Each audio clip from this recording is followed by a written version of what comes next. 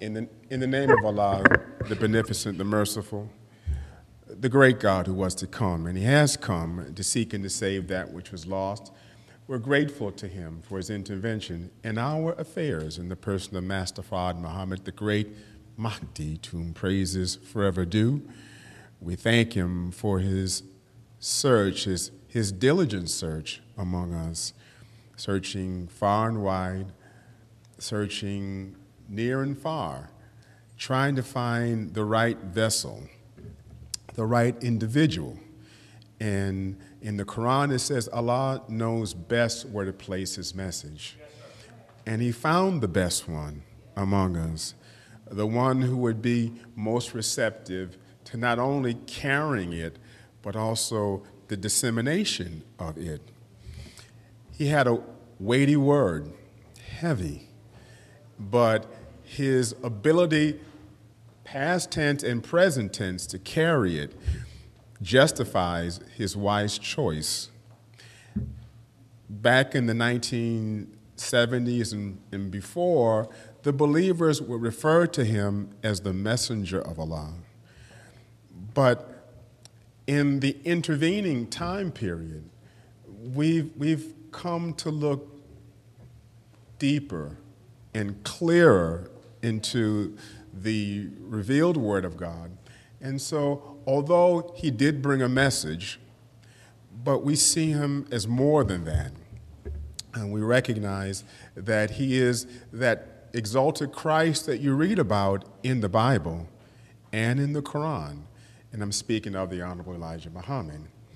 But I wouldn't know either one of them were it not for a brother really who has been a wonderful help of ours, who has been, without any question, a very faithful servant to the Honorable Elijah Muhammad, yes, who I believe that when all is said and done, and the history is written about this time, about this period of profound controversy and upheaval in the human family, that the consensus will be that he was and is the champion of the oppressed, not just here in America, but throughout the globe. And I'm speaking of the Honorable Mr. Farrakhan. It's in their names I greet you, my family, the people of God, with the greeting words of peace. Assalamu alaikum. Well, how is everyone? Good. It's good to see you all. And, well, although you have to take it with a grain of salt because it says Phoenix, the weather isn't as brutal as it was. We went through something unprecedented. The globe was being lit up, and experiencing things, and we don't know. And so if you've noticed what in the news, they have been talking so much about these flying phenomenon. And so the Congress and the news media, everyone's talking about it. And then for those who don't really know, it becomes a source of profound insecurity. Well, what is this? Are these people, does this represent some kind of foreign presence on the planet? Is this really now the fulfillment of what I used to see on cartoons, that there are these little green men from Mars, and they visit us on planet Earth? And so people don't know. And they're looking for some insight. They're looking for some guidance. So what I would like to do is I would like to share, if I can, if Allah would bless me, to share a very important question that God asks his people. The Savior told us, ask questions and learn all about yourself. There's a wisdom when you ask questions. And if you ask wise questions, they will yield a lot of information, a lot of knowledge. Come on. And so the Savior would ask us a lot of questions. and he would ask us through his servant, the Honorable Elijah Muhammad, he would ask us questions like this. Well, who is the original man? That's a question. Who is the colored man? That's a question. What is the population of the original nation in the wilderness of North America and all over the planet Earth? That's a question. And he would ask us all of these questions, and these questions would yield, the answers would yield tremendous wisdom, tremendous knowledge. And then throughout the Quran, he would ask the people, he would ask the righteous, he would ask 6 people, he would ask the wicked, he would ask the disbelievers, he would ask the hypocrites, he would ask them all questions. And then there were these questions he would ask that there were 3, or at least 3, I think there may be 4, but 3 I can remember that all were kind of the same. He would ask, what is the matter with you? So one, he asked, what is the matter with you that you hope not greatness from Allah? That's a question. Another question he asked, what is the matter with you? How do you judge? And then another similar question he asked, what is the matter with you that you help not one another? What's the matter with you? Now, sometimes we ask that same question to each other. Sometimes people that we know will do something and say something that's so incomprehensible. Some action before us seems to make absolutely no sense. It defies all degree of reasoning and rationality. And in a moment of absolute perplexity, we ask them the question, what is the matter with you? Why are you doing this? So sometimes, Sally Mae, there's this man who is unfaithful. Not only is he unfaithful, he's abusive. Not only is he abusive, he ain't got no job. Now he ain't got no job, but he spent all your money. And those who love you, your friends and your family, they ask you, Sally Mae, what is the matter with you? Why you keep going back to that man? True?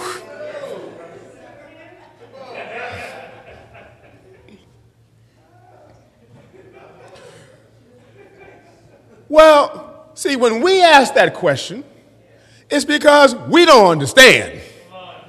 When we ask that question, it's because we are confronted with something that makes absolutely no sense to us. But now, when Allah asks that question, he's the best knower. He knows everything. So when he asks, what is the matter with you? He's not asking because he's looking for some answer. When he asks that question, what is the matter with you? What he hopes to do is to inspire, solicit introspection. That those that he's asking this will start now to look deep within themselves. And to now look and to see, okay, well, maybe something is wrong here. What is the matter with you? That you help not one another. Now, see, that suggests that to help each other, that's the natural order of things. So if you are healthy, if we are reflectors of that which is of God and divine, and we are living ourselves, then we automatically, naturally help one another. But if we've been made other than ourselves, if we've been made now into something else, well, now the idea of helping each other becomes foreign to us. It becomes alien to us. And he has to ask the question, well, what's the matter with you that you don't help one another? Did you see? I know you did. You saw. Did you saw what happened in Alabama? Did you see that? You see your response? Every one of you responded like that. Why? What was it about that solicited profound, visceral response on the part of our people? I was looking on Facebook, and there was a brother, I can't think of a better, if I'm being disrespectful, I don't know, but a brother who clearly, from the hood, every other word was MF and S and dropping F-bombs. But he was like feeling that. He was like, see, black folk coming together. He was using his language, but it was unmistakably clear he was feeling that. He expressed it in his unique way, and you expressed it in yours, but black people all over the planet were moved by that. A brother who's become a celebrity among black people is that brother who swam across in the water.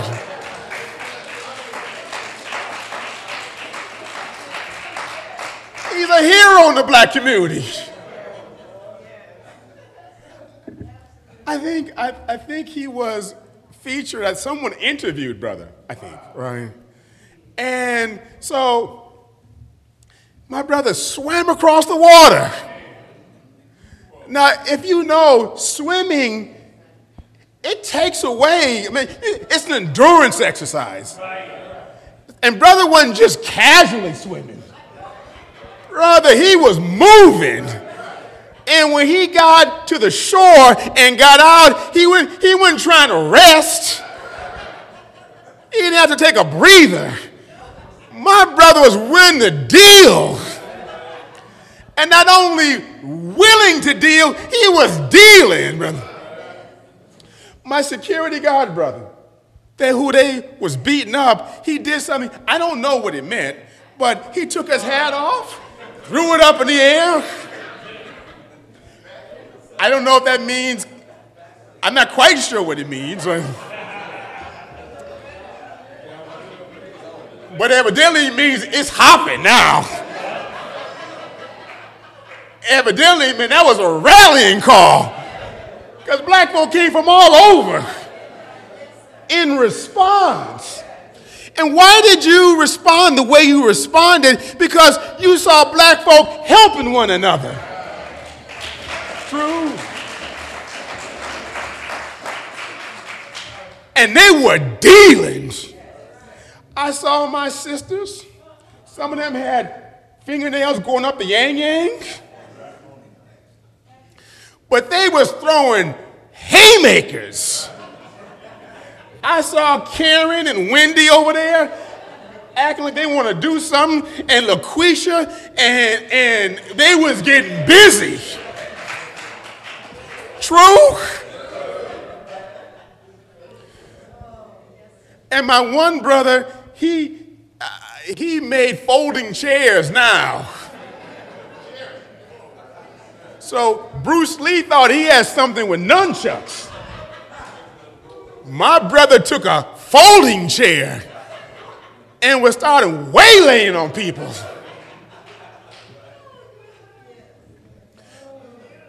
What made you respond the way you responded? And if you listen to those who were recording, they weren't like, see, y'all need to stop now.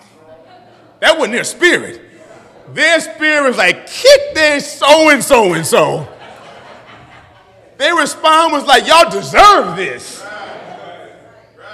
True?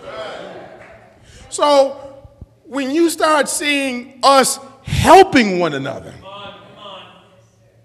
see, that's a sign that the dead is now coming to life. When you start seeing us now, this becomes the worst nightmare to our enemies.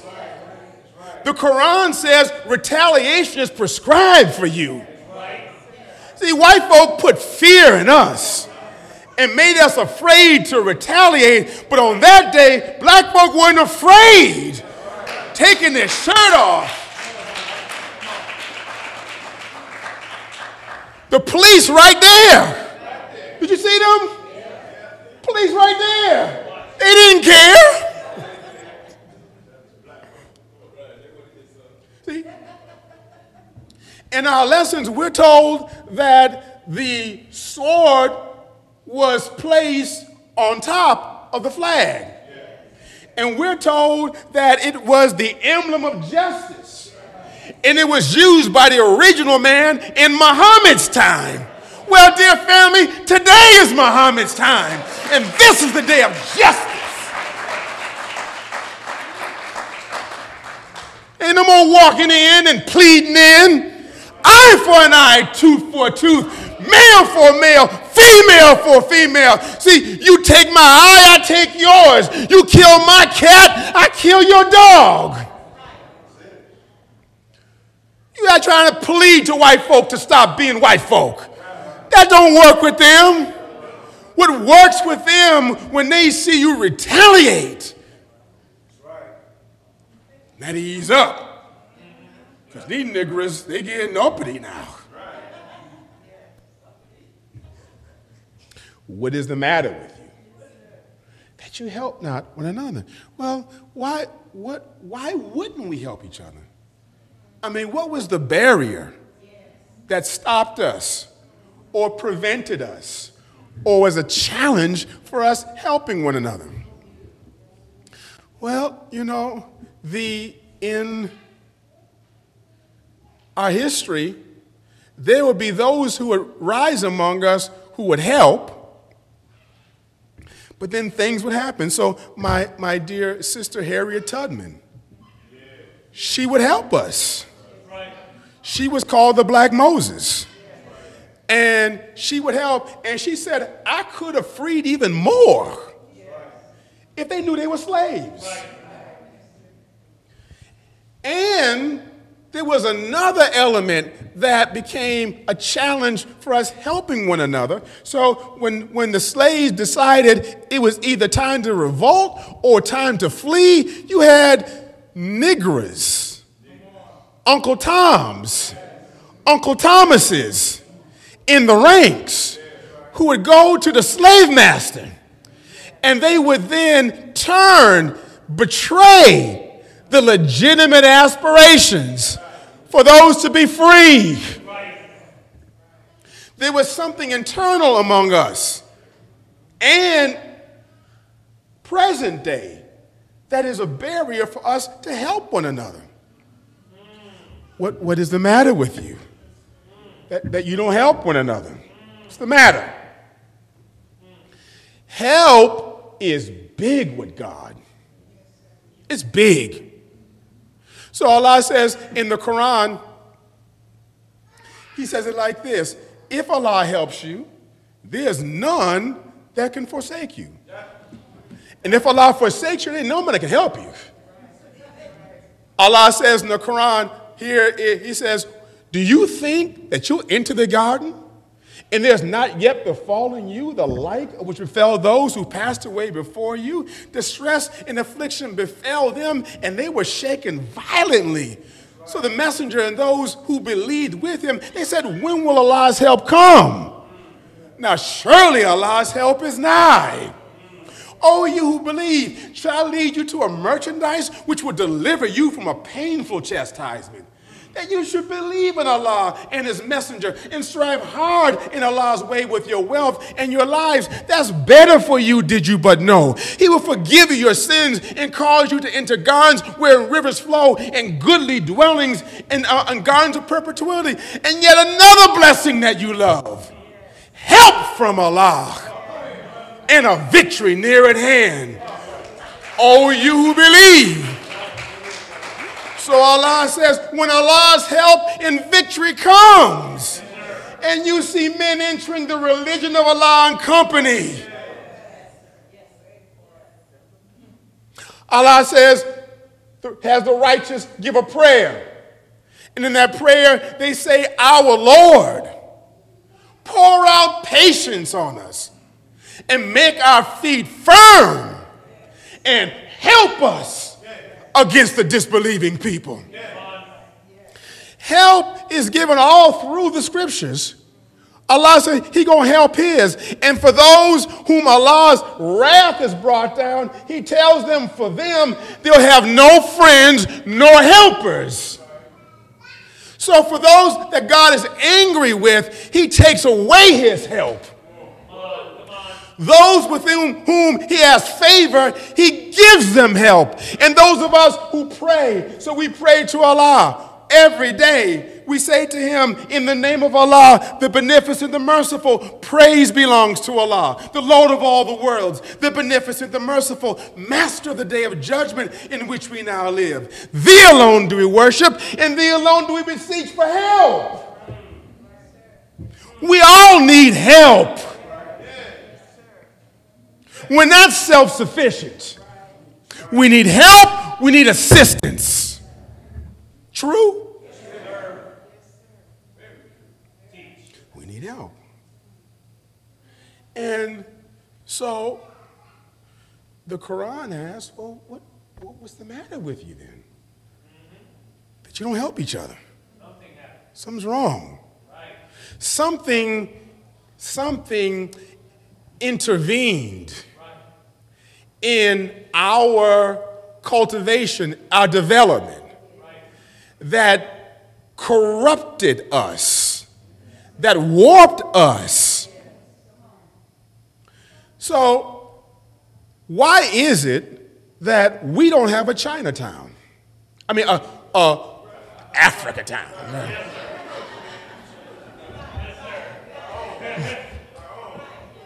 You got a Chinatown. You got a Koreatown. Everyone else got their own enclaves. They got their own section where they all are engaged in helping one another. You go to the Jewish doctor who will send you to the Jewish specialist, who will send you to the Jewish lawyer, who will send you to the Jewish retailer, right? I mean, so they all help one another. It happens. So sometimes you get tired of having to go to the Korean merchant to buy your hair, to buy your beauty goods, right? Are you offended? I said hair.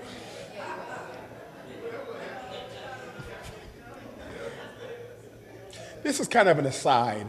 I'm going to share with you my ignorance, right?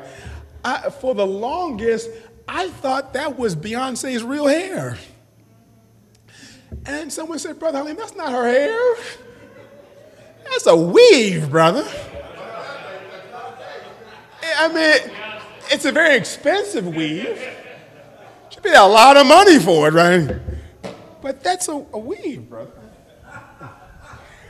I didn't know, right? And just like the Jews before them, the Koreans have gotten rich off of our dollars. So they set up these shops, beauty supplies, hair supplies.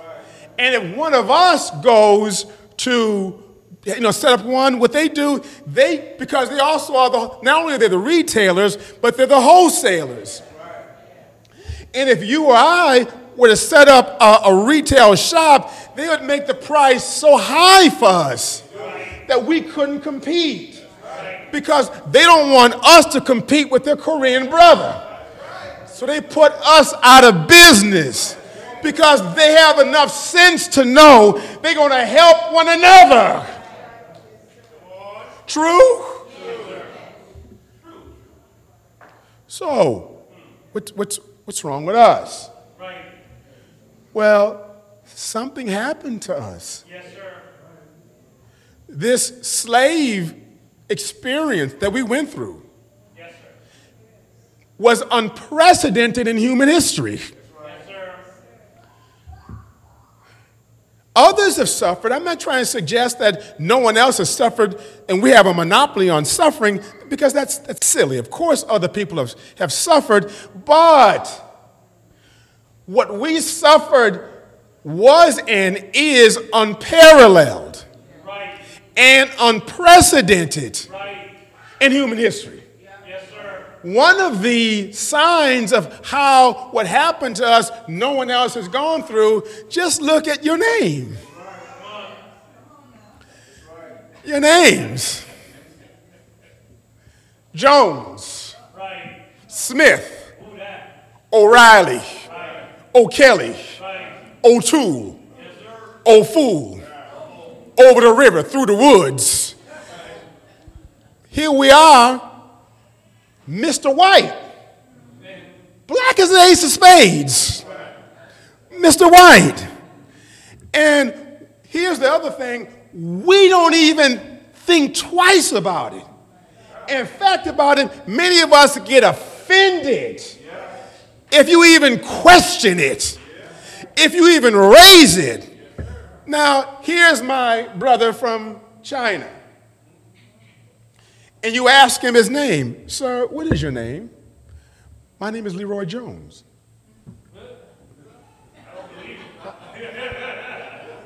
I'm sorry, sir? What's your name? My name is Leroy Jones. Did something happen? Did you? Are you adopted? I mean, because you know ain't no Asian Leroy Jones. If you were to ask your brother and sister, your black brother and sister, sir, man, what is your name? And he said, my name is Ling Ching Wu. Ling Ching Wu? And you ask the same question, are you adopted? What happened? Because you know someone must have intervened in your brother's cultural reality. Because we're not Ling Ching Wus, and your Asian brother is not Leroy Jones. But we got no problem with these names. None. But what it is, it's a sign. An indicator of how thorough our destruction has been as a people, how thoroughly turned upside down and inside out that we've been. And in the scriptures, both the Bible and the Quran, they describe this condition in these words: the dead. The dead. The Honorable Elijah Muhammad was told by his Savior, by his teacher, our Savior, he was given the most difficult job of any man who ever lived. Any man. Any man. Why was this job so difficult, Elijah? Because he had the job of raising the dead to life. You may think this is hyperbole. You may think this is exaggeration.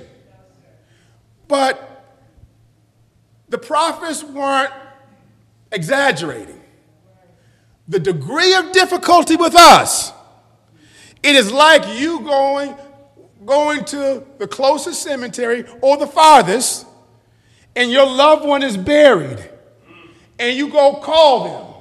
John, Cindy, I'm talking to you. Come to me, talk to me. Doesn't that sound silly? Doesn't that sound like a exercise in futility? Well, that's the way it's been with us as a people. We're very, very difficult. We are like the dead. Yes, sir. In fact, we are the dead. We are the blind, the deaf, and the dumb in the scriptures. Yes, sir. Not the physical blind. Not the physical deaf or the physical dumb, but that's us spiritually. That's our condition as a people, and we are the dead as a people. And because we are the dead as a people, then we do things like dead people do. And one thing that dead people do is stink. They got a stench. They smell. You ever smell dead things before? Yeah, you have. Some of y'all know you dead mouse, dead rat. They get caught in the walls, and they die, and they let out a stench that is god awful. You can tell the dead stuff. stinks. And our behavior not only stinks in the civilized world, our behavior stinks in the nostril of God. Stinks. What happened to us in slavery?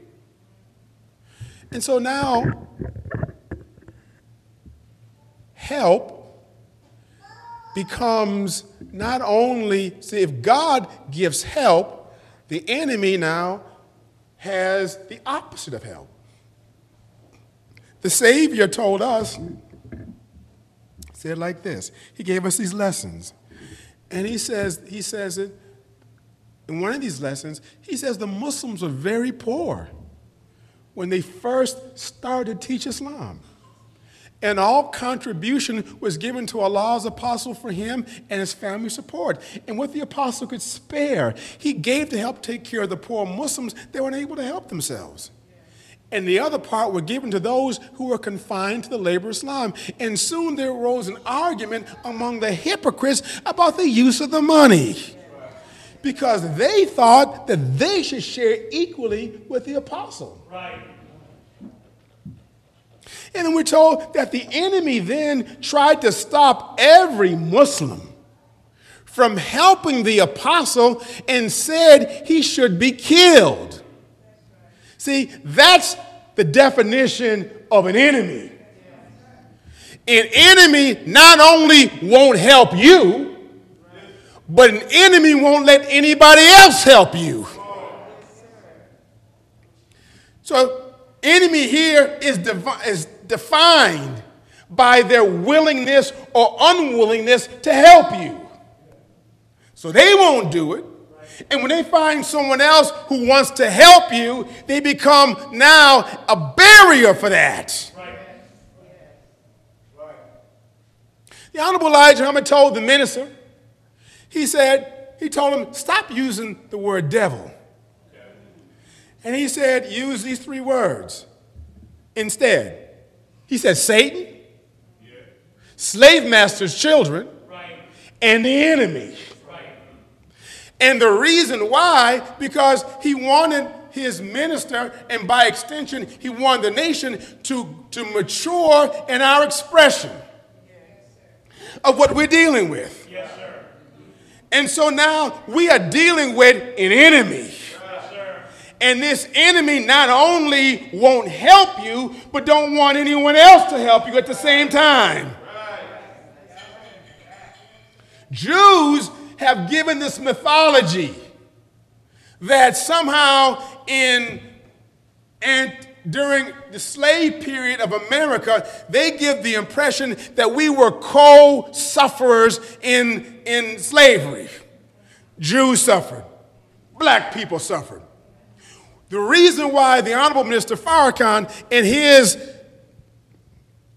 cadre of researchers are so hated is because they are busting up that myth, letting you know these are lies. The truth of the matter is that Jews are the beneficiaries of our slave experience. The truth of the matter is they were knee deep in the slave trade on every level, from the boats to insuring the boats, to the plantations, to buying the slaves, to marketing the products from the plantations, to being the consumers of it. Every single element in the slave experience, Jews in particular benefited from it. They benefited. They didn't help us. And then when others tried to help us, they stopped everyone from helping us. This is true.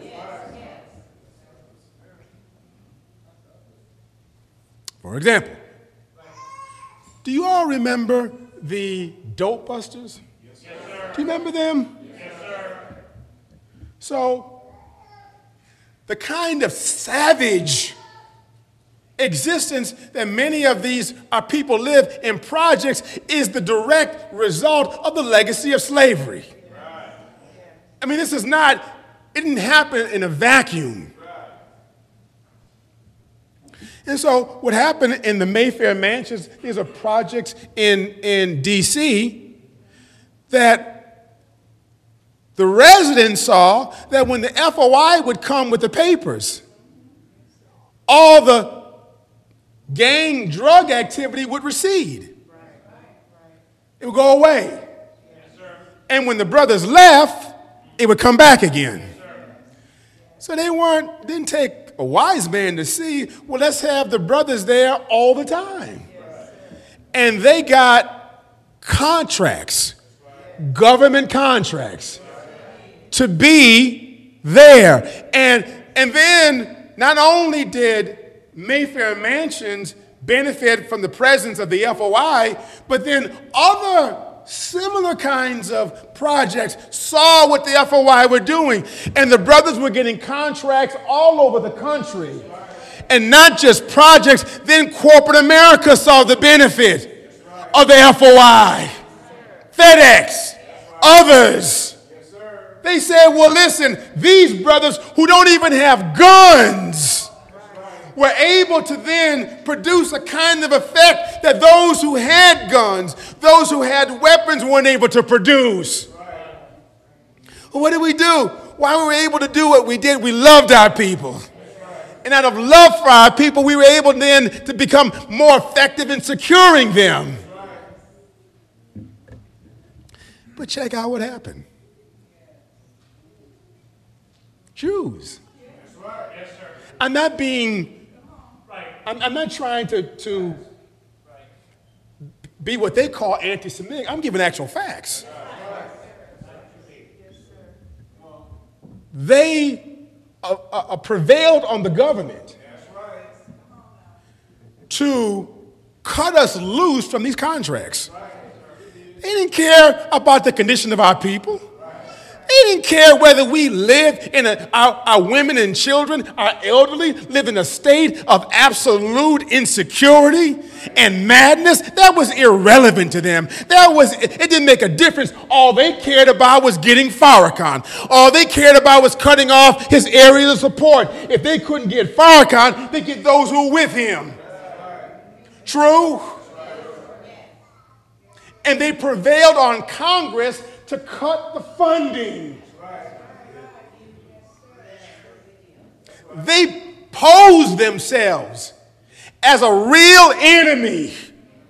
They wouldn't help us and wouldn't let anyone else help us. It is. They talk about we anti-Semitic. We have a greater argument to show they're anti-black. We have a stronger argument. Help. Help. So they won't help. They won't help. Did you know that the NAACP, it was not founded by black people? It wasn't us. And when NAACP was founded by Jews. The NAACP did not get their first president until 1975. Black president, sorry. Until 1975. And one of the founders of the NAACP was a man whose last name was two brothers, one named Spinyard. And Joel Spinyard, it was found out later that he was a spy for the United States government. And he would spy on black people. He's supposed to be helping us. He's spying on us. Isn't that something? These people are ruthless. These people don't play fair at all. Not only that, but here at the NAACP, I don't know what year it was founded. Does anyone remember what year it was founded? NAACP does not own one business. They own one farm. And that's not by accident. Because the founders of the NAACP, they would not have the black people venturing into pooling our resources, going into business with one another. And you know why? Because they would see us as a rival, as a competitor. 1909. So this is now over 100 years. And to this day, and not only that, but the NAACP still calls itself the NAACP. After over 100 years, the National Association for the Advancement of Colored People, even the biggest Uncle Tom don't call himself colored no more. True? Even the most entrenched Thomasina, she don't call herself colored no more.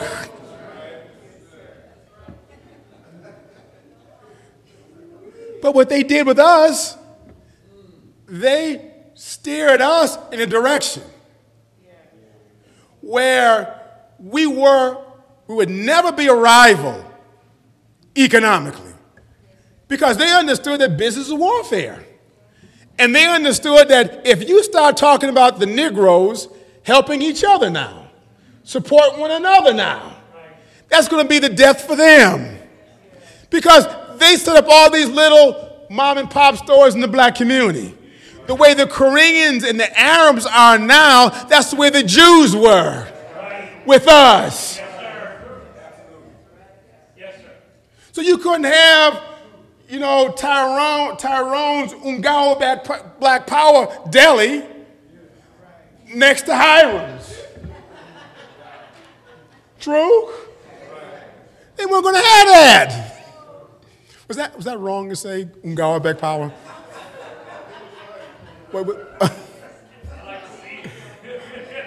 I would too.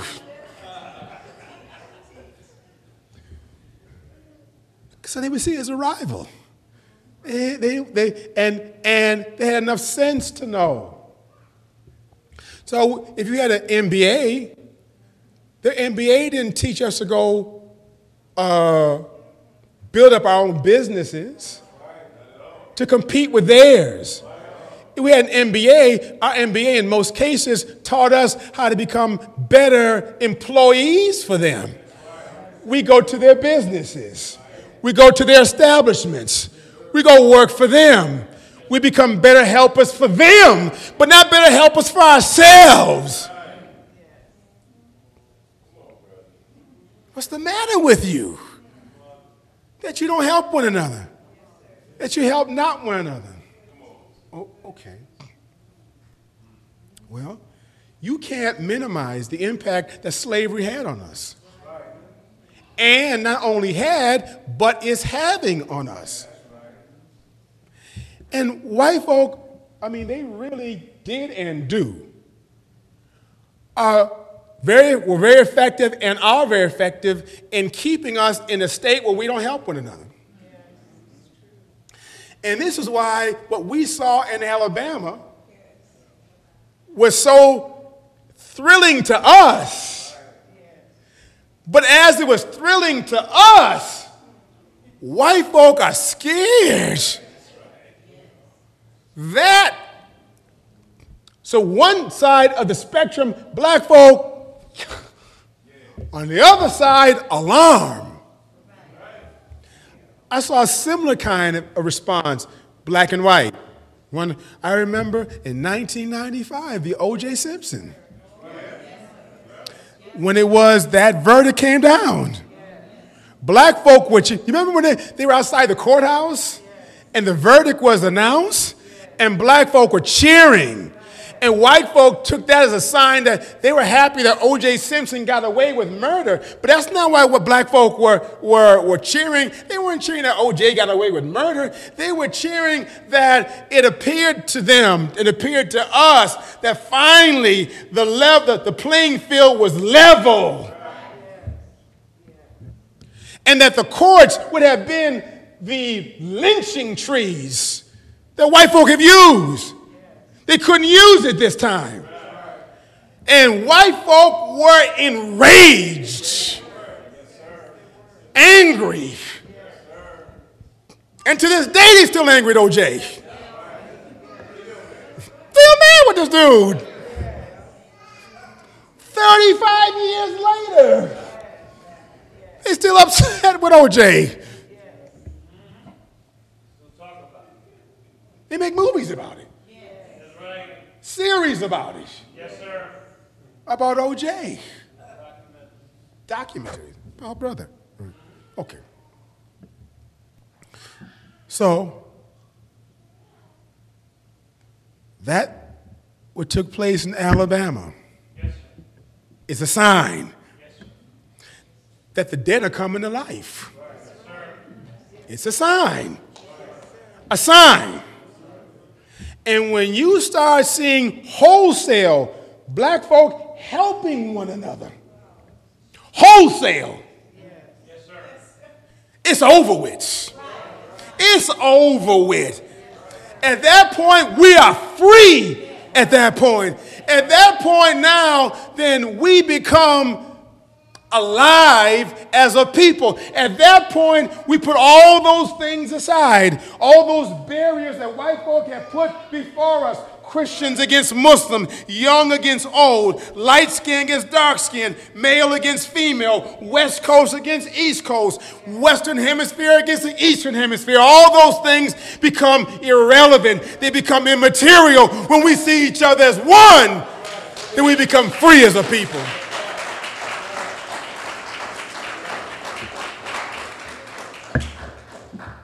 When we help one another. So, what I would like to do, I want to just read something from the Quran, and then we call it a day. So before I go to this, I want to make it clear that Allah always comes to the help of the righteous. Always. In the Quran, it says it is incumbent upon us to help the believers. Yes, sir. One day, look up the word incumbent. It's incumbent upon us. Allah says, I'm duty bound. It is a requirement for me. Yes. Sometimes it may not appear like it. Right. Because sometimes the help of Allah appears to be so far away. You ever had moments in your life when you're wondering, how am I getting out of this? I like to describe it like this. You're hanging on by a thread, but the thread is greased. You see light at the end of the tunnel? Oh, praise be to Allah. It's finally coming. But that you find out it's an oncoming train. You ever had those moments before? And it looks hopeless. Well, the prophets, they kind of went through similar experiences where they're wondering when Allah's help going to come. But the Quran says, but the messenger and those who believed with him, they said, now surely the help of Allah is near. It's near.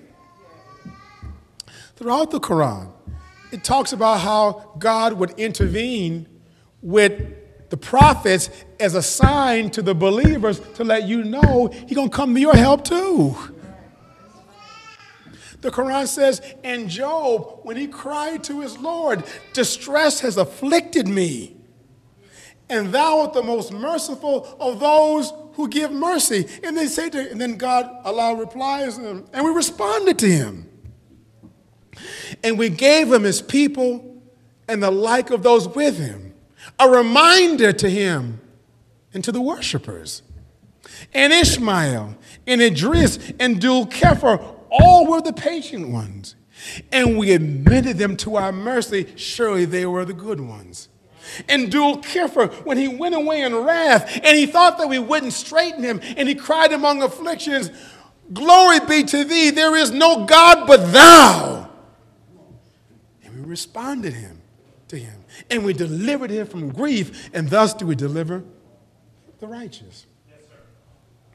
And John, when he cried to his Lord, my Lord, leave me not alone, and thou art the best of inheritors. And we responded to him, and we gave him John, and made his wife fit for him. Surely they called upon us, hoping and fearing, and they were humble before us. Letting you know, I responded to Job.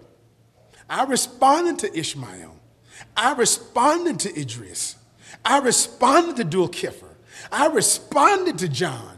I responded to Job. I responded to Noah. I responded to Jesus. I responded to David. I responded to Solomon. I responded to all of them to let you know I'm going to respond to you.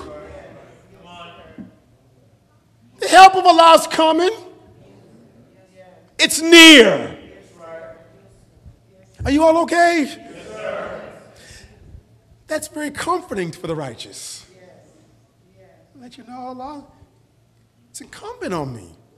That's why the Quran says you got to have no doubt in the book. Because if you got no doubt in it, and Allah tells you it's incumbent upon him, and you believe that. See, how does the one who has doubt about that, uncertain about that, how does that person compare with the person who has no doubt about that? Who knows, believes, has confidence, it's incumbent upon Allah to come to help me, and the one who's shaky with that. These are two different kind of people.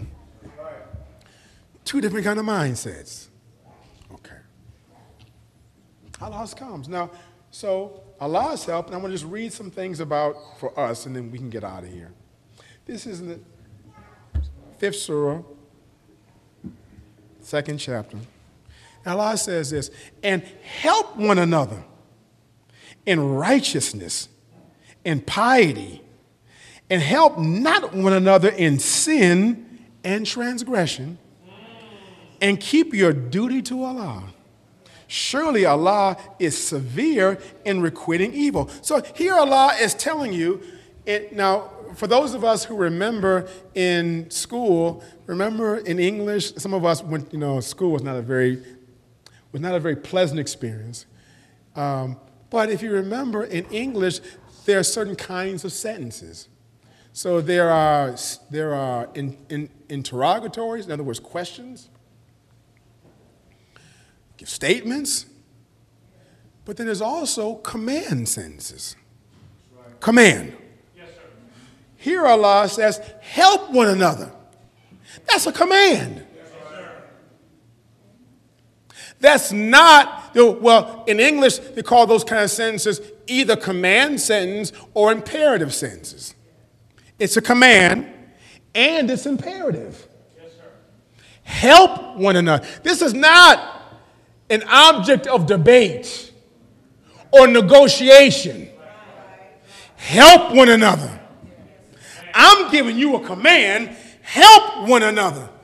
See, Allah in the Quran tells us, in both the Bible and the Quran, see, he's not just God, he is that, but he's also a military warrior. In the Bible, it says that the Lord is a man of war. In the Bible, in the 37th chapter of the book of Ezekiel, there were these dry bones in the valley.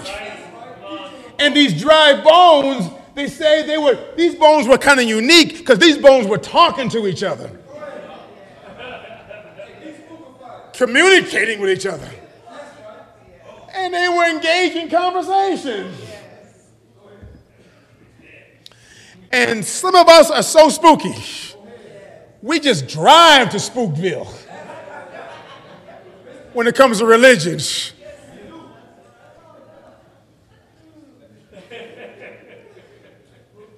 But they were talking.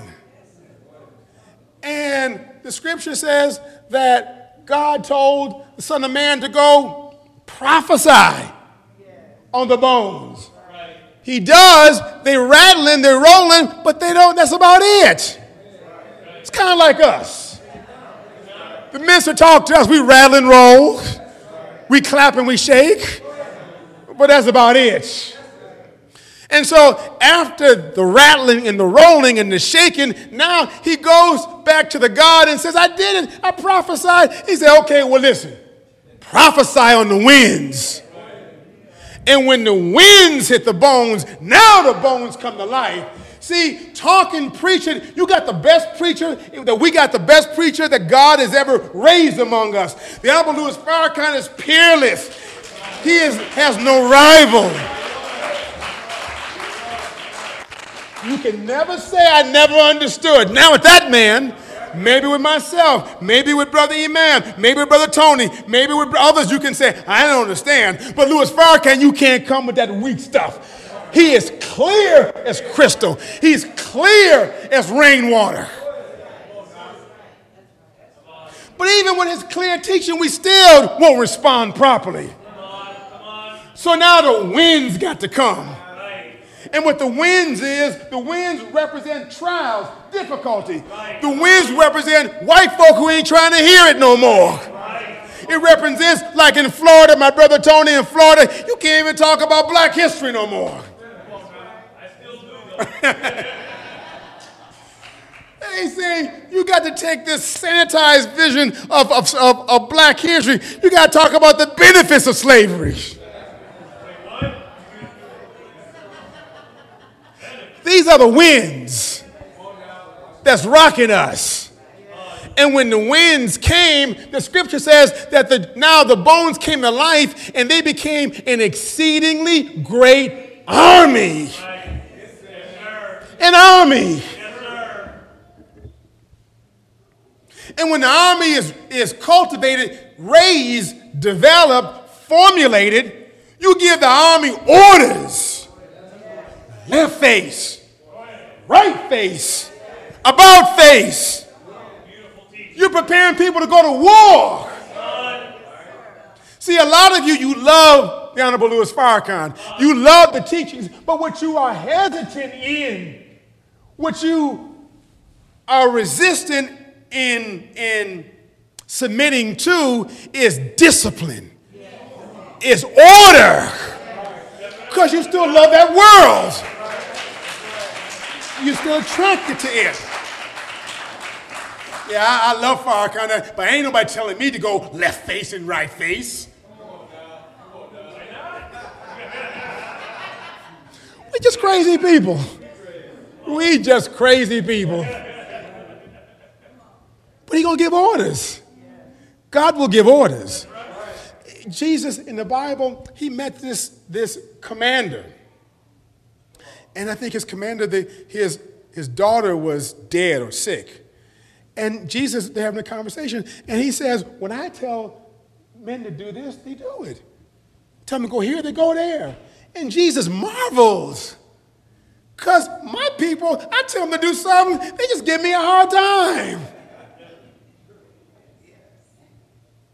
That's us. Stiff-necked, hard-hearted, and rebellious. You tell us to go up, we go down. You tell us to go left, we go. That's the nature. That's not our nature. That's the way white folk have made us. Just rebels. He gave orders. And God gives orders. Help one another. I'm not giving you now, this is not negotiation. I'm the commanding officer, and I'm giving you an order. Help one another. Help in what? First, in righteousness. First thing. Help in, I lost about 50% of you already. We give a lot of lip service to righteousness. But, and you know, and you got to be honest now, a lot of us, part of our issue is that even though we call it hell in white folk world, we still kind of like it. We do. And we like the kind of funk. Now, I don't know about now. I don't really know today's music, but back in the day with me, 70s, 80s, that was my music time. Funk was almost every song. And many groups had funk in their name. Remember the Funkadelic? You remember them? Dr. Funkenstein. Confunction. And we had funk in our music. We had, I think it was Roy Ayers or somebody had a song called Freak the Funk. I didn't know what that means. And then, of course, if it wasn't funk, it was freak. So those two adjectives were almost every song. Yes, sir. Freak and funk.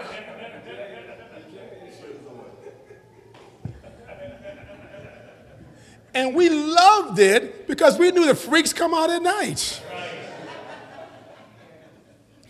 And we weren't just regular freaks. We weren't normal freaks. What kind of freaks were we? Super freaks. And so now, here are people like this. And so I don't know what it's like now. Well,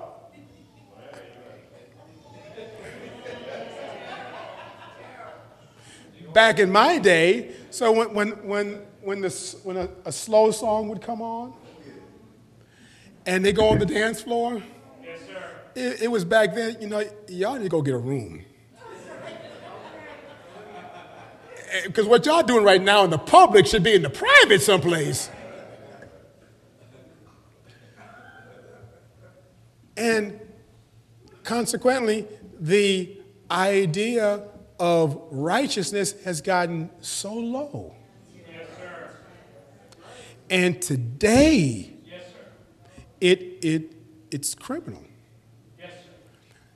Today it's like savage people. Yes, sir. In the music. Yes, sir. In our display. Yes, sir. In our clothes. Yes, sir. Savage.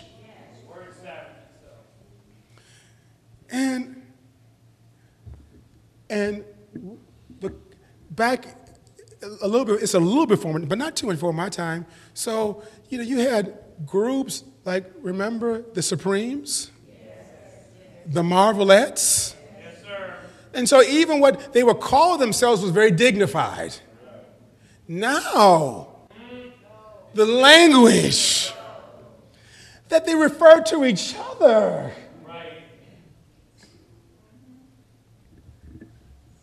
And in this context, trying to tell people to be righteous, the Quran says to help one another in righteousness. Now, dear family, sometimes when you get help, you ask for help, sometimes the fulfillment of the help may not look the way you think it should be. Teach. I need some help. What do you need? Come on. Well, I need some money. You need some money. Okay. Well, so sometimes loved ones will help financially. But then there's sometimes that may not be the best help for you. That's right. Come on, teach. Because, we keep having this recurring problem. Yes, sir. All of us need help sometime. Right. We all do. But sometimes when the help is not really help for you, right, it really just kind of enables us. Right. And it doesn't force us to change our behavior, a course of action. We keep doing the same thing over and over. I think it was Einstein who defined that as insanity. Doing the same thing over and over and then expecting the same results. Well, so if I keep doing that for you and there's no change in behavior, I'm not helping you. It's not good for you.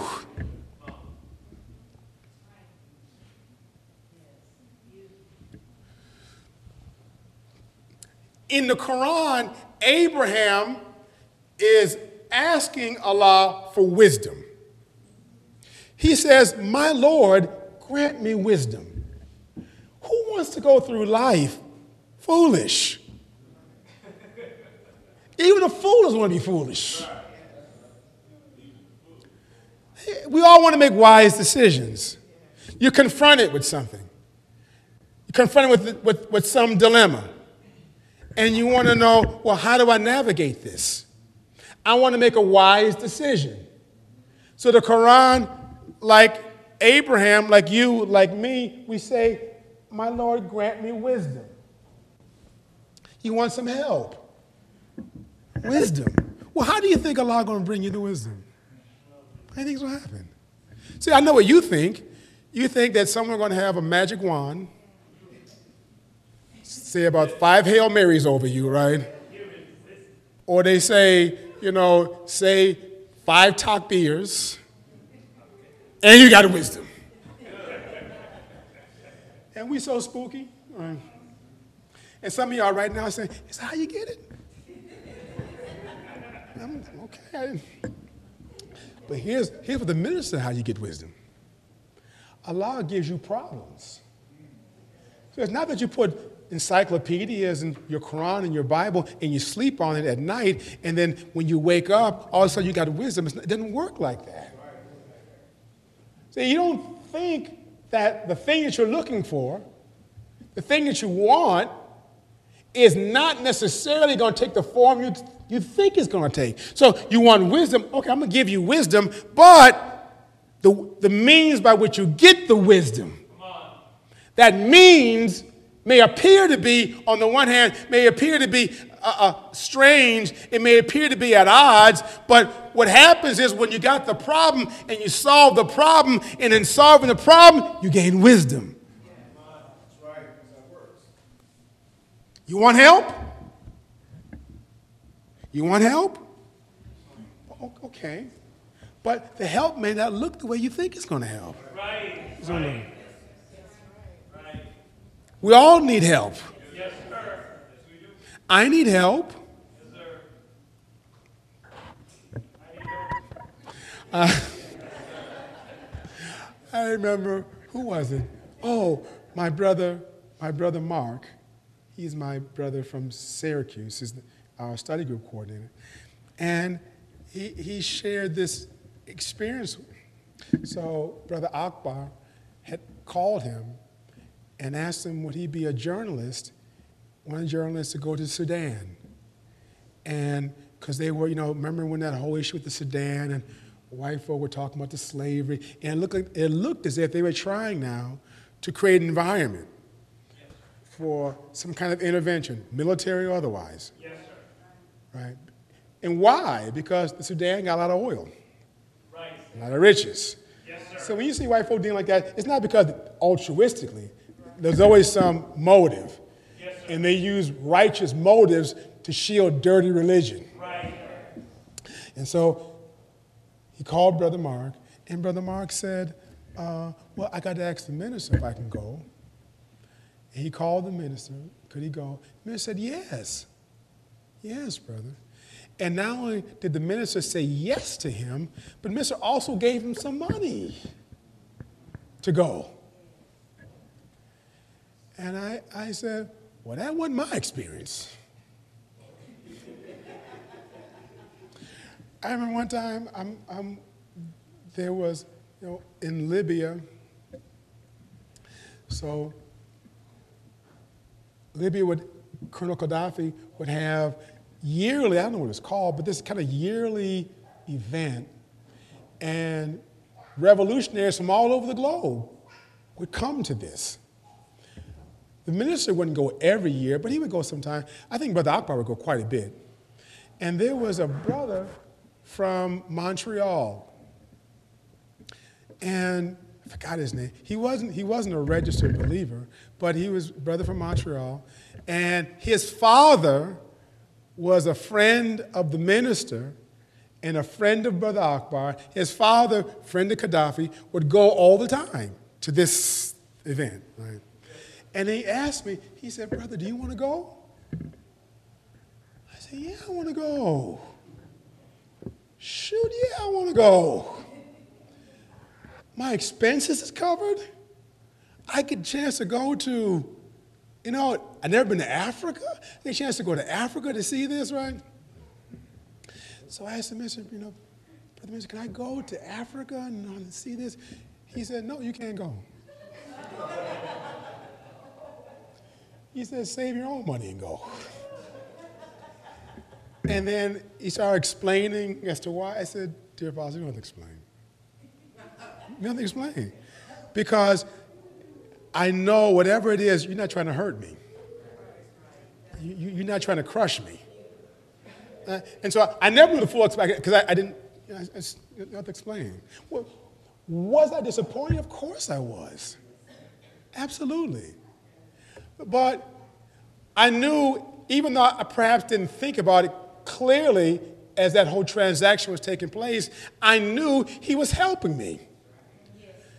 It was a form that I didn't know, but I knew he was helping me. Sometimes when you get help, it may not come in the manner, in the way you expect it, but it's help for you. It's help.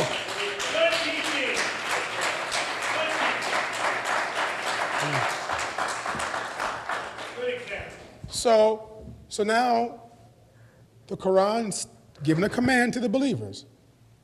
Help one another first in righteousness. Yes, sir. First thing. In righteousness. Yes, sir. Now,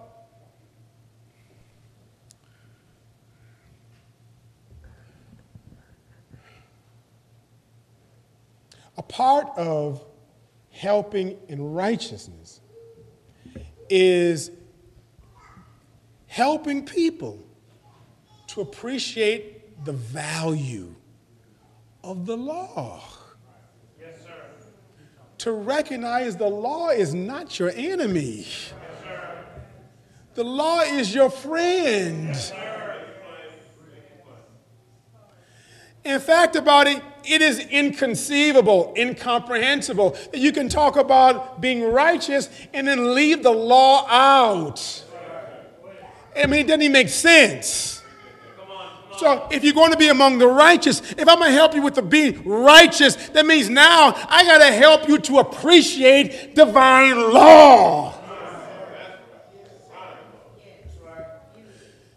The minister wrote a letter to a study guide. Study guide was called study guide number 14, The Law of God. And he wrote this in the letter. He said, true leadership in the nation.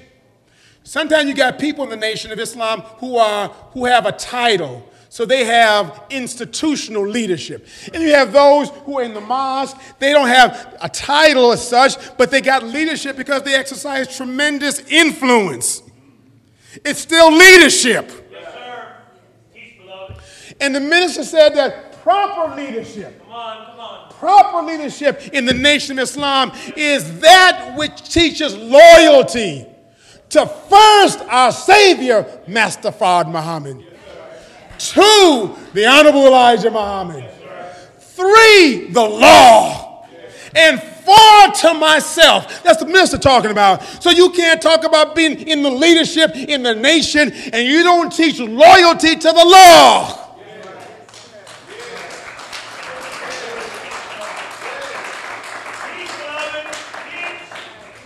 If we don't do this, we're not helping each other in righteousness.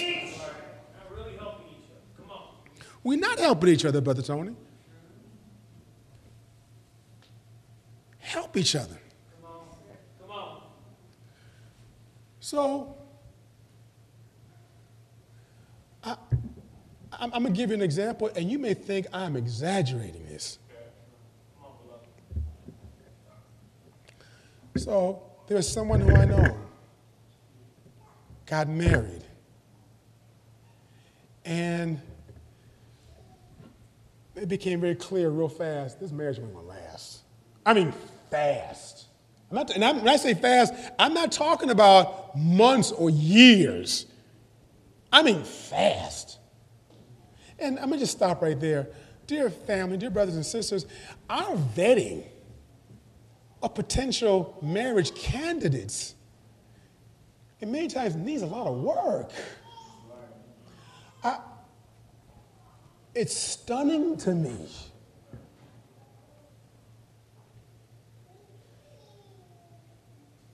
I'm talking about, in some cases, weeks. In some cases, days. Days.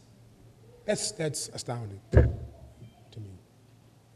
And so there was someone I knew who got that kind of situation.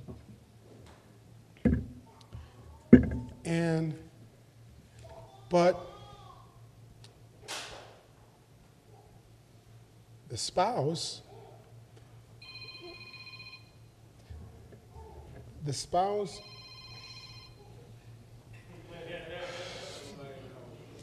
I apologize. I have no idea what that means. But the spouse, you know, was kind of financially okay. Yes, sir. But the bride, there were people who were telling her, including believers, were telling her, just stay in that situation. You go find somebody, because they got a little piece of change. And you go, so stay with that. It was going to be a sham wedding, a sham marriage. So just, you know, do what you got, and you go find somebody. So you just take care of that and find somebody. See, that's not helping each other in righteousness. I mean, it's the total opposite.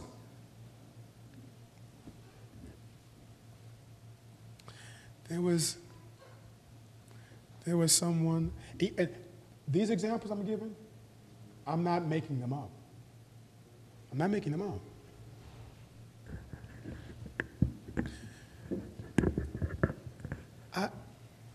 I was back east, and there was a brother. I won't tell you who it is. Most of you would know this person, very high-profile person. And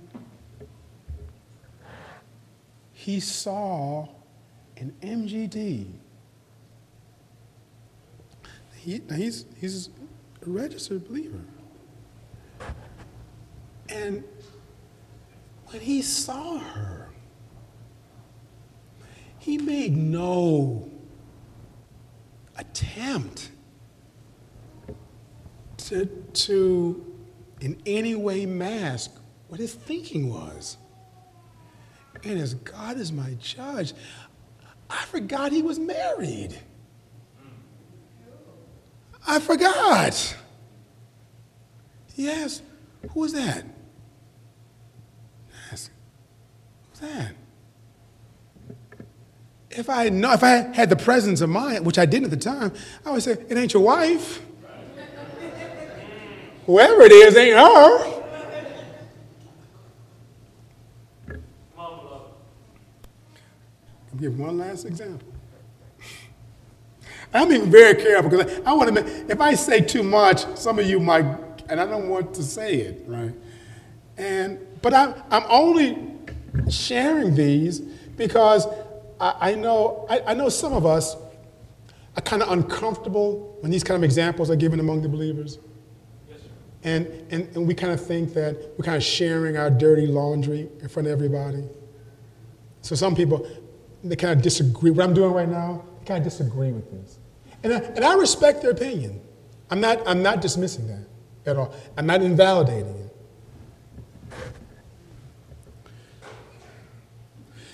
And there could be a good argument for that. No, really, there could be a good argument for it. Right? But a part of why I do it is because I want those of you who are looking at the nation, in my judgment, the teachings is absolutely perfect. Yes, sir. That's my opinion. Right? Yes, sir. Now, the people may not necessarily be that. And the people who are embraced this have their struggles too. Yes, sir. And there are degrees of struggle. So I don't want to give you a false impression that either myself or those of us who have these beautiful garments on, or those brothers with the beautiful uniforms, or these wonderful suits, I don't want to give you the false impression that we've arrived, because we haven't. We haven't. Now, I do believe this, despite what I just said, I do believe in the nation, despite all of our challenges, I believe there's a community, a group of people who are striving. Yes, sir. But they're striving. We haven't arrived, we're striving. Yes, sir. And Yes, sir. there is a law in the nation that violation or transgression of the law produces consequences. Yes, sir. Lying, stealing, fornication, adultery, gambling, drinking, smoking. These are things that tear up a community. And there's a consequence in the nation. So, last example. There was another high-profile individual. And they did something I didn't think didn't look good. Yes, sir. Didn't look good. Yes, sir. Didn't look good at all. And so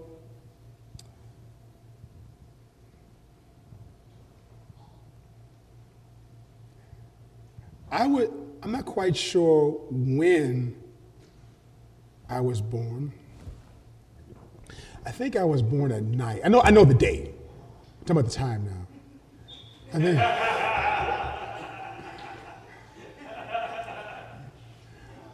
I may have been born at night, but I wasn't born last night. Right? And so this individual, I'm looking, and there was a sister. She wasn't registered. And I'm looking the way she's looking at him.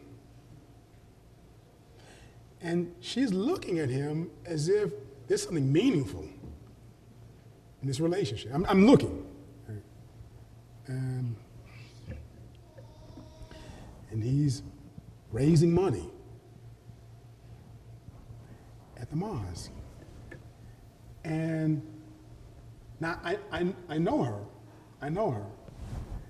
And so he's raising money, and he's calling the name of this one and calling the name of that one, the people who gave. And when she raised her money to give, he couldn't remember her name. He asked me, what's her name? I know her name. I couldn't remember. That was a lie. I couldn't remember it, though. And I saw the look on her face. She was devastated because she thought there was something meaningful.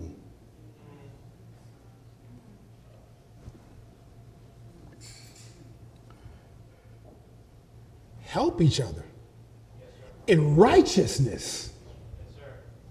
And some of you sisters, some of you, I make it very clear, sisters, in the nation, we don't have more than one wife. That's right. That's right. And some of these brothers may come to you with that. Talking to you about, in Islam. Now, that is true in Islam. We do have more than one wife in Islam. in the nation of Islam. Come on, teach, beloved. So, dear brothers, if you want that kind of life, you can do it, but not here. And dear sisters, don't you be so foolish and so silly to go and give yourself over. So he ain't got the moral authority foundation. Chances are he ain't got the financial foundation. If I was a betting man, I don't gamble. If I was a betting man, he barely handling one wife. Barely, if that. You got to ask her, how is he doing with you? How much time you got?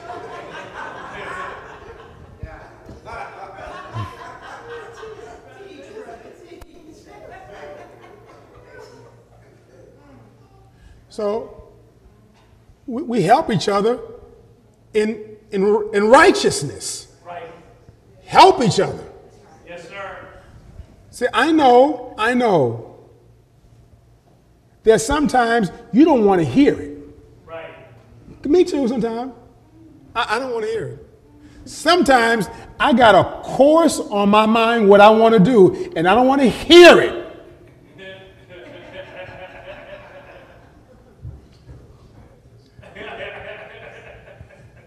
I'm gonna take a relatively innocent example. Right? I say relatively because, examples, I think it makes the point. So you got diabetes. And you shouldn't be eating that cake, that ice cream, but your mind is made up. That's right. Listen, and they tell you, listen, LaQuisha, you need that cake alone. You know it's not good for you, but your mind is made up. I don't want to hear it. I'm about to get busy on that cake. Leave me alone. Sometimes we don't want to hear it. And sometimes, dear brothers and sisters, you got your mind made up and you don't want to hear it. You don't want to hear it. The Quran says it like this. The Quran doesn't say don't fornicate. You know what the Quran says? Don't go near fornication. Right. A little stronger. Right. Don't go under conditions that now create the environment. So, dear sister, dear brother, so one, if he taking you home, sister, he don't sit in the front seat. He sits in the back seat. And then when he drops you off, you don't go talking about you like a cup of coffee. Listen, there's something in the Quran I don't understand. Can you show it to me? Can you help me out here to understand? And you say, well, I'll come in, but are we not supposed to? But if it's for coffee and Quran, then I'll make an exception here. Right?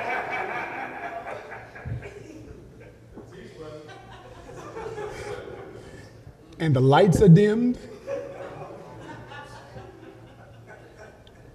And now it really, at a certain point, it's a point of no return. And sometimes we find ourselves in a position, and before you went there, brother, before you went there, sister, they said, don't do this.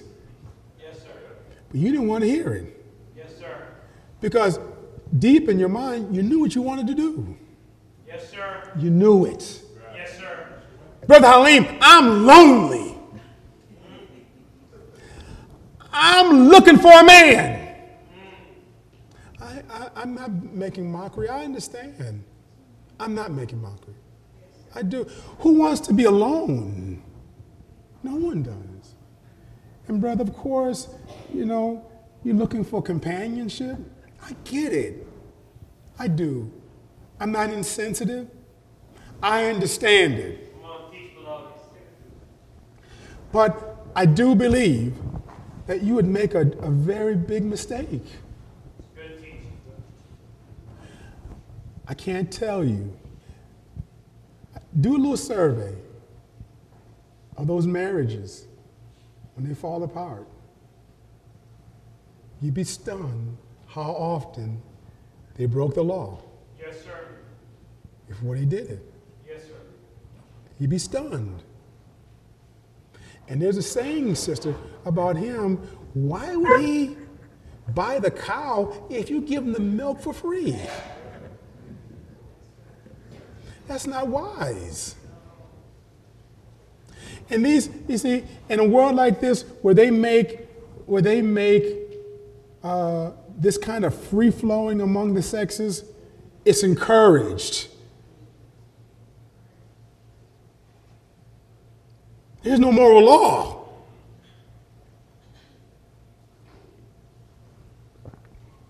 Help one another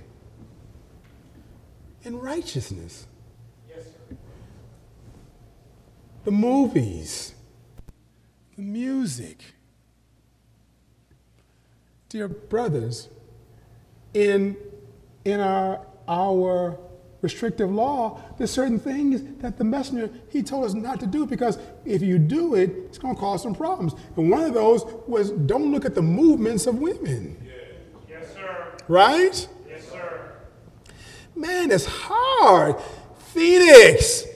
I mean, it's hot outside, and the sisters come half naked. True? And brother, you out there with the paper? It is, I mean, you have to be an extraordinary man. Exercising extraordinary discipline. And then sisters, you kind of know, some of you know him, you know you're kind of at a disadvantage. And so when you come to the mosque, oh, you got a garment on. You got a garment on, right? But it's so tight and so form-fitting.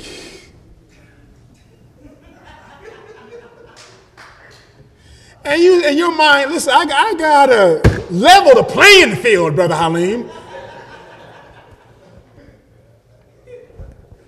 This is the way we are. This is the way we are. To me, now, I love the way the sisters look when they look so, there's something to be said about when you hide the beauty. Something to be said. It's God's my judge. I was looking at Sister Aisha. She came in the office back there, and she looks so beautiful. I love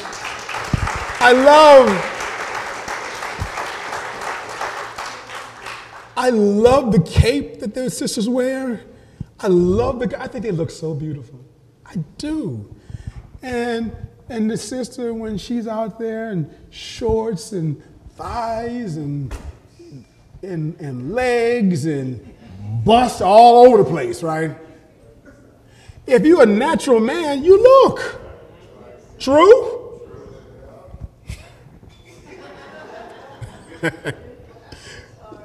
It's a challenge. It's a challenge. It's a challenge. But the Quran says, help each other in righteousness. That's right. One of the things you help each other, brother, if we go on door to door with the papers, you can't let that brother go by himself. No. That's not a good move.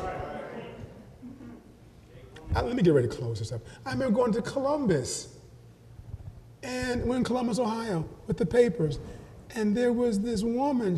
She came to the door with a bra, and I don't think she had pants on. I think it was her panties, right? And she's just talking as if everything is okay. And I'm like, we all see it now. All of us, we see this, right? Look at this guy. And I don't know what the brother's thinking about. Therefore, I. At the door. With this woman. With bra and panties on. I mean, and he didn't go no place.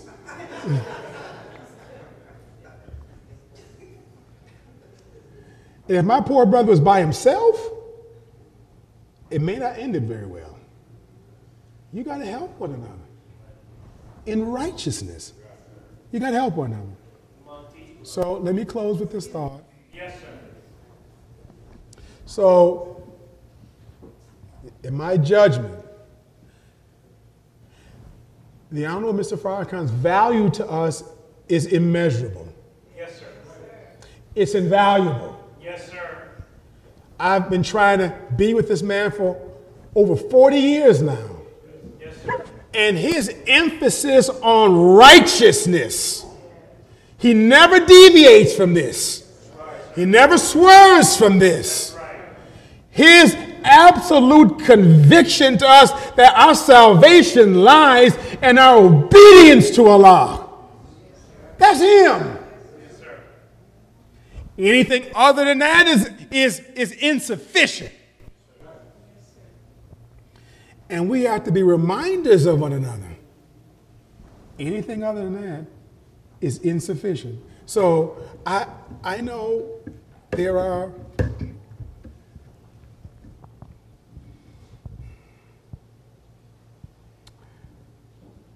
there's some who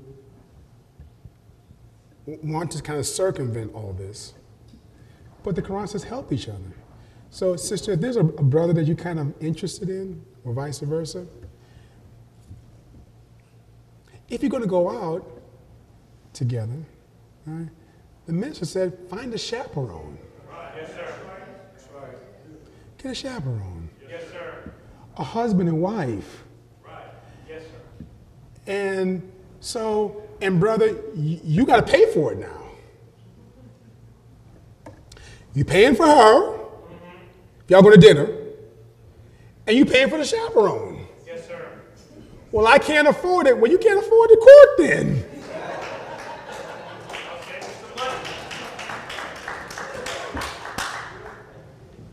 some money. But what the chaperone does, it helps you to help one another in righteousness.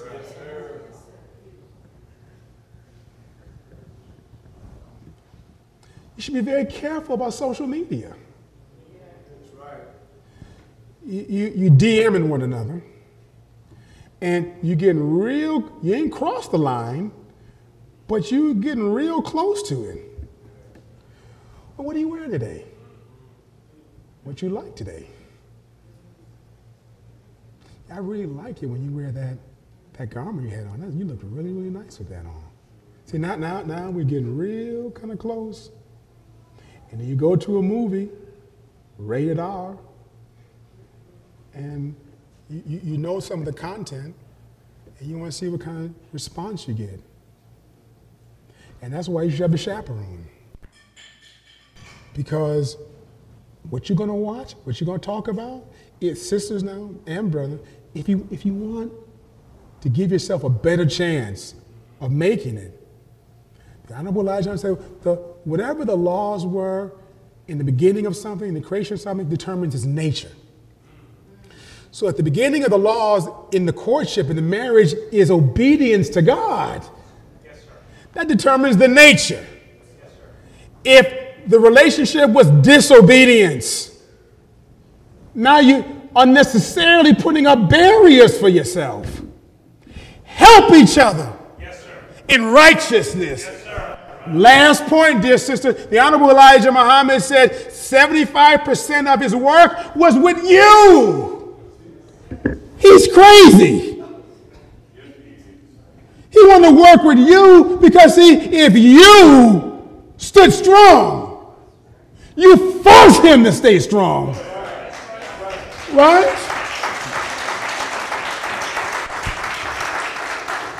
Now, sister, he gonna come with a lot of stuff. And when they get a little consciousness, now their stuff is a little more intelligent. So he looks in your eyes.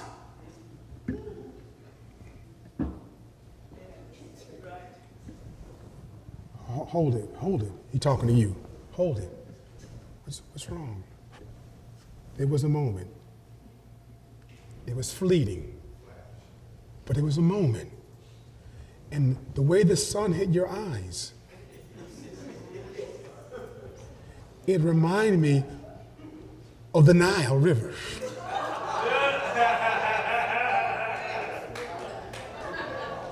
And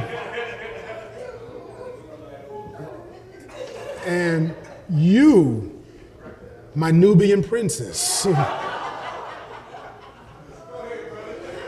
you have the character of Queen Nzinga. And here you are like,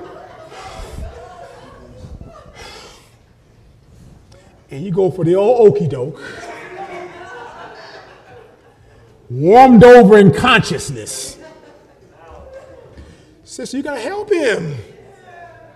You gotta close the door.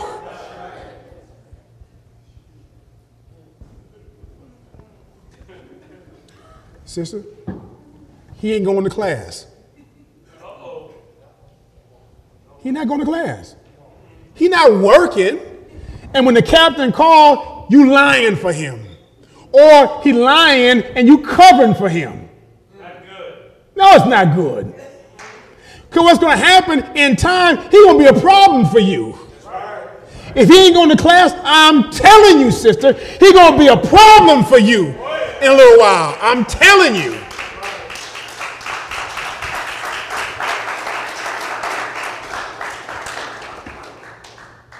You got two options, one or both. Either one, you tell him, I'm going to call the captain. You just lied. I'm going to tell him, you're sitting here watching a basketball game. Now he's a little hot now. Or the other one, sister. Either one can be very effective. But you got, with the calling the captain, you can't wait too late. You got to do it kind of early. Because you wait too long, at a certain point, he don't even care no more.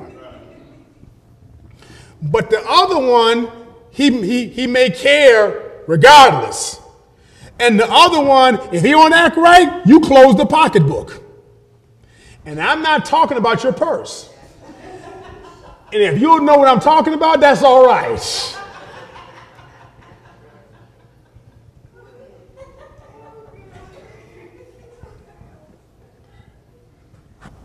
You got a lot of power.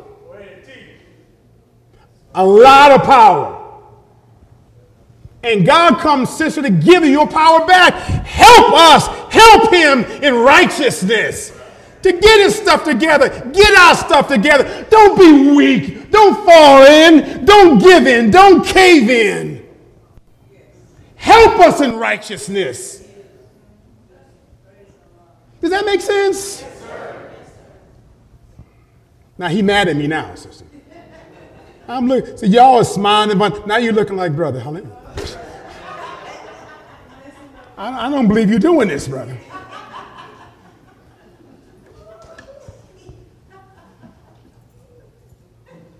You are the righteous, the best, and the powerful. Yes, sir. The Savior said like this. He said, the righteous nation is now living in every part of the planet Earth. Therefore, the enemy must now be removed in the part of the planet Earth. He asked the question, well, why do we run Yaqub and his maid devil from the root of civilization? Because what about righteous brothers? He said because they started making trouble among the righteous people telling lies. They accused the righteous people, causing them to fight and to kill one another. Well, why did we take Jerusalem from the devil? Because one of our righteous brothers was buried there. Yes, sir. He asked the question, well, what is the duty of the civilized? To teach the uncivilized people who are savage civilization righteousness. Who is the poor? Who is the 5% in the poor part of the earth? They are the poor righteous teachers. Well, tell us what the devil teaches the 85%, that the God is a righteous and unseen being. Allah is the God in the heavens above and the earth below, and is just and is true, but there is no unrighteousness in him. Well, why did God make devil? To show forth his power. He's all wise and righteous. Well, what is his own self? His own self is a righteous Muslim. Are there any Muslims other than the righteous? I beg your pardon. I have never heard of one. So let's get back to being the righteous. Let's be ourselves. Let's help each other in righteousness. And I greet you with the greeting words of peace. Assalamu alaikum.